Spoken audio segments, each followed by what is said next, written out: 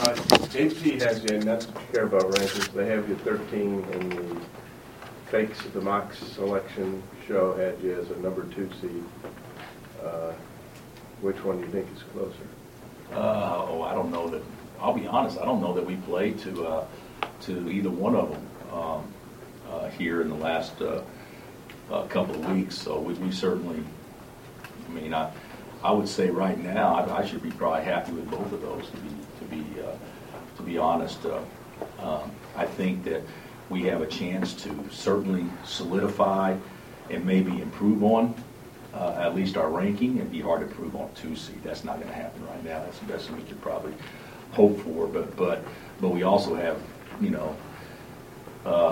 opportunity to definitely slide based on who our opponents are coming up. So I don't think it means much with the selection committee, and I haven't studied what they did, but so much of that is taken with strength of schedule in mind, I'm sure, and with the rankings, I think so much of that more, even though it is taken with that, but more of that's based on wins and losses, and so they're I don't know which is more accurate or whatnot, but I know right now we should be happy with both of those.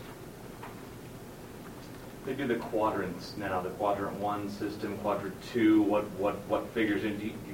Can you wrap your arms around that? I didn't really study it. So there's 4 quadrants, right?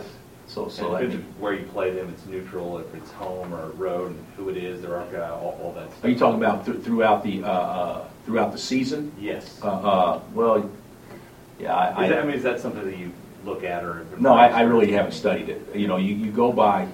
Let's say you go by the RPI, okay, which is fine, but a top 50 win at home used to get you more brownie points than a top 60 road win, and they've skewed that now, which I think is a great idea. That maybe a top 75 road win is the equivalent of a top 40 home win, and so I think that's what you're talking about, isn't it? So to kind of get a better understanding that there's value placed on winning away from home. What's a harder matchup? West Virginia's press, Baylor's length. I think they're obviously we haven't been unbelievably great against either. Baylor just hurt us with their zone in Waco, and we didn't play very well.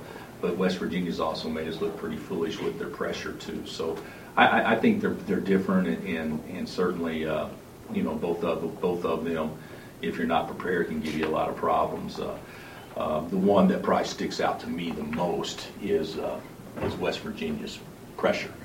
So much of attacking a zone. I mean, you got to attack it right. You got to do some things, but you also need to make some shots, and length definitely affects that. And Baylor's length is good, but it's not like it used to be. I mean, they're long, but they're not near as long as 6'10" with Anthony Jones on the wing and stuff like that. They're not that long now, but I still think when you think of different styles in our league, the one that jumps out to everybody is West Virginia.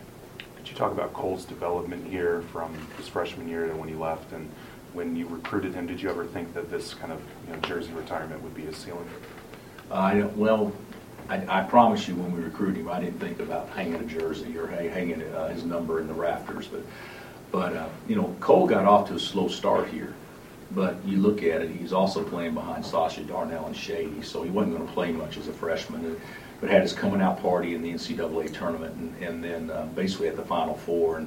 And from that point, I don't know that we've ever had anybody improve more over a span of 2 years. I mean, he goes from that point, happy to get in a game to being a second-team All-American in less than 12 months. He had an unbelievable run here his sophomore and junior year, and of course was a defensive presence as well. So, and he did it right on and off the court too, being an academic All-American and everything. But him getting his honor on Saturday and Sharon getting on Monday. Those are two guys that I personally will take a ton of pride in this, in that, because I know how much they both love this place, and I know how much this place changed them. They were sort of a Batman and Robin Yeah, I think so. Yeah. You know, we were talking about you know, that 08 team. The second team on that had two guys that are getting their jerseys retired that didn't play. Now Sharon played quite a bit, but he obviously didn't start. And then of course Cole. And then if you were to put others on there, whether it be Morningstar, or Reed, or Case, or Stewart, or you know whatnot, you could put together a pretty good team with that 08 team. But you know, I had 7 NBA players on that particular team, and but they were kind of Batman and Robin, and you know, Cole won't like hearing this, but if that's the case, Sharon was definitely Batman, and Cole was his sidekick because you know Sharon pretty much ran things here his last couple of years. Did that have anything to do with putting their jersey retirements so close together? I mean, No, it had, you know, we obviously gave, Right. well, yeah, it did have something to do with it because they're close. You know, we're honoring the 08 team, the guys that can make it back. And so that's the perfect time for Cole to come because it's all-star Right. break, so he's off. And then Sharon wanted to do it at a time where Cole could be there for his deal too. So Cole and some of the guys will stick around to see Sharon's as well. So that was the best way to do it, so they could both be honored by their teammates. I know you guys just had a bunch of past stars come back, but do you think having the guys from 08 visit and kind of meet with the guys you have now might be a bit of a boost? Maybe. I don't know that there's good. I mean, we haven't set up a meeting time or anything like that, and I doubt there'll be an opportunity to before the game. But you know, maybe after the game, there could be. You know, Mario and Brandon and Darnell. We don't think are going to be able to make it back. Darnell is overseas, and I think he can make it. And Mario, I think, is going to be out of the country. And Brandon, I'm not sure exactly what the situation is. We haven't got a final on him. But there'll be some guys, and Russell's playing in Macedonia overseas, and so he won't be able to be here. So there'll be some guys that can't be here, but certainly the vast majority of them will be.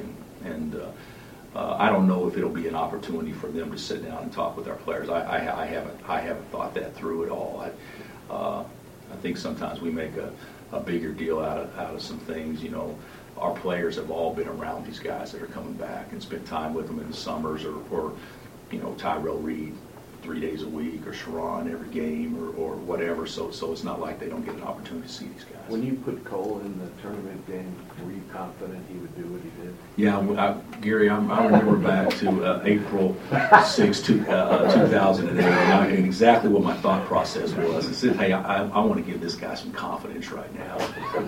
No, you were confident that he would do what he did. Yeah, he was going against Tyler Hansbrough, so obviously I was 100% confident that he would outplay the National Player of the Year, a guy that hadn't played at all. So I don't remember what I was thinking, but you know, he obviously did a great job and was probably as good a big man as there was in the game that day.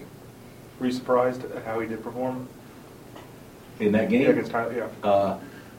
Yeah, probably. Yeah, I mean, I guess I haven't watched that game film for at least 2 or 3 months now. So, no, I'm joking. I haven't seen it in years. But he did play great. He did play great. I think he had like 8 points and 7 rebounds or something like that. What was it? I think 4 blocks. Yeah, something like it. He was great.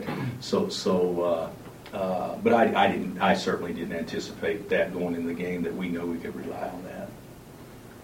Bill, Marcus obviously has some things he's working on offensively, but it seems like your team has been better recently. He's been in, Yeah. that's giving you a boost.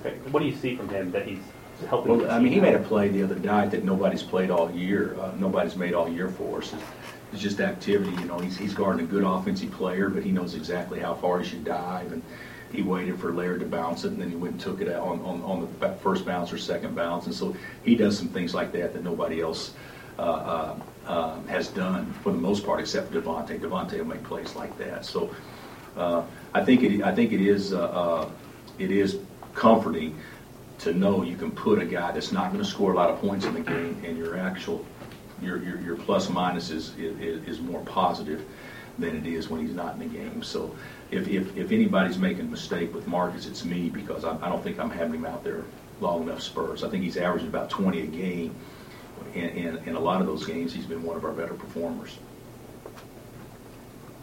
Does playing with purpose and urgency negate the need to play with desperation? Does it negate it? I don't think we need to play with desperation. I think we need to play with urgency and purpose and focus and that sort of stuff. But hey, it's a long season. I don't think you start playing with desperation in February. I could be wrong, but I don't think that's the way you want to play it.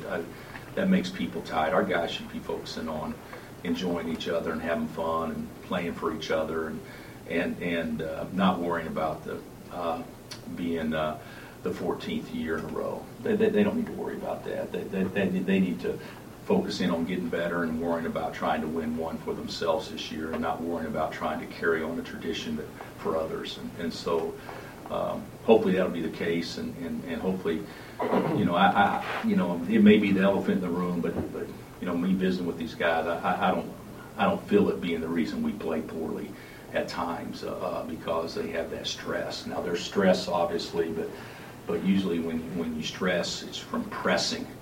Our problems have been pressing at times, but when we haven't played well recently, it's been from the total opposite of that. The lack of urgency or the lack of desperation is probably not the term I'd use, but I guess every game there are desperation moments, and I don't think we played to that as well as we should. We've asked you a lot about Devontae's value and obviously his minutes, but what aspect of his season has impressed you the most to this point? I don't. This is not a knock to our other guys. I don't know if I've ever been around a team where a guy gets less help from not from a playing standpoint. I'm not putting down anybody. From talking, from ownership, from coaching others. He is doing it all. He has shown as much leadership this year to me as what anybody we've had here do. I mean, he's Aaron Miles, plus he's getting 17 a game. That's how I look at it. And that's not a knock to the other guy's playing ability, but if you look at it, Malik doesn't speak, Speed doesn't speak, LeGerald doesn't speak, Doak doesn't speak. I mean, when they're out there, I mean, this is Devontae's personality that's basically kind of getting us through the intangible things. And so that means he's going to play well, but certainly from an intangible standpoint, I think he's as good as we've ever had here. Coach, when you guys host College Game Day, does it change routine or atmosphere or energy at all? It probably does, but we'll hopefully not let it. To me, a lot of times teams get caught up in that and the all day long infomercial and you kind of get out of character who you are, and you kind of maybe spend too much energy early in the day when you should be conserving it for later. So we won't make a big deal out of it at all. And there won't be anything that our players do, at least based on what I've been told, Chris, that's any different from a normal routine on game day. Now, we may do some stuff on Friday that's a little bit different, but for the most part, if it's on anybody on game day, it'll probably be on me. Bill, with LeGerald and Malik on a little bit of an uptick, and Silvio some good minutes, and of course Doak's production, how do you feel about this team being able to push its ceiling up moving forward? Oh, I do think that.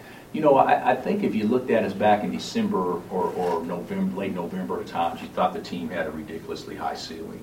And certainly I do not feel we have played at that. But when we were playing at that, it's primarily because our 5 starters were playing well. We're shooting the ball well. And if you look at it here of late, and you're exactly right with Malik and LeGerald and Doak, but Svi and Devontae go 6 of 26 against Iowa State. Three of our 4 best shooters go 2 for 19 against Baylor. And so you could see that the ceiling is still pretty high if we can get everybody on the same page and playing well. So, I'm not adjusting. My thoughts have always been the same. We got a chance to be in every game. We got a chance to win every game. Why should we settle for anything less than that? But the reality is, I think that there's potential to play a lot better than we have in the last 2 or 3 weeks, without question. If we can just get everybody playing well at the same time, and it's amazing to me that we've won some games. If you said we were going to go to Ames and those 2 go 6 of 26, we'd have no shot. At least the thinking would be. So it is some positives that when we don't do some things well, is that other people have stepped up. You gonna give Hugs anything to wear for the No, game? no, nothing to Suit or wear. anything? Nothing to wear. Maybe something to drink, but definitely nothing to wear. No, I'm joking. When Sags Canate does what he did the first 5-10 minutes against you guys in Morgantown, how does that affect the confidence of your players? We hadn't talked about that though, but I actually thought that they weren't all smart plays, but that's on me. I said, hey, you take it right at him every time, and of course we did, and he blocked everything. But still, the mindset was to be aggressive. So, you'd much rather have a player be aggressive and maybe make a not very smart play than have a player be timid or tentative. And I didn't think we were trying to go at him. Now, he has emerged as one of the best big guys in the country, not just in our league, and probably has been as dominant as anybody. From a defensive standpoint, he and Bamba obviously, but it's very impressive how he's improved. Has Laurent become more dynamic offensively? It seems like he's driving a little bit more, setting guys up a little bit more. Yeah, dynamic. He's been more versatile, I think, and not settling to just shooting the ball. So, but he is driving it more without question. Yeah, and he's doing a good job of taking contact and finishing plays much better. Is that what you saw when you always talk about how he could go get a shot and things like that? Is that what you mean? Not really. When I thought about him going to get the shot, I thought of him usually off 2 feet. Right. But he's become a good guy getting to the hole in the half-court offense. It hasn't been as good in transition as you guys can remember, but in half-court offense, he's done a really good job of getting to the basket. Really good as anybody that we've had. That pit bull that you went and got out of Chicago and brought to Lawrence, Kansas, what did he turn into? What did he become? What did he mean to this program? Well, Sharon, you could say maybe Josh, maybe, but I think Sharon's the best basketball player we've recruited since we've been here. When you talk about a guy that can get his own, he can set anybody up. He thinks the game, his IQ's ridiculous. He's tougher than everybody. I just thought he was a fabulous guard. And obviously his knees kind of failed him towards the end, and he had a hard time, keeping his weight off. But he worked at it so hard to do that. But I don't think that we had recruited anybody, and still haven't, that could make just basketball plays the way that he could, and have the IQ and the intellect to go out and do that. And it's kind of sad for him, but the best thing that happened to us was him getting hurt, because it allowed Russell to start, and then Sharon understood it was best for the team for Russell to keep starting when he came back. So, it'd be hard not to start a guy that's your leading scorer, second leading scorer, unless he had gotten injured. And when he needed knee surgery, it kind of put Russell in a situation that, hey, I got an opportunity, I don't want to mess it up, and his play elevated, and Sharon, all he did was accept the role he had. So I always respect that about guys. When you talk about maybe his talented player that you recruited, it was best for his team not to start till he's a junior. That would be hard for a lot of guys to stomach, but he handled it fine. He was terrific.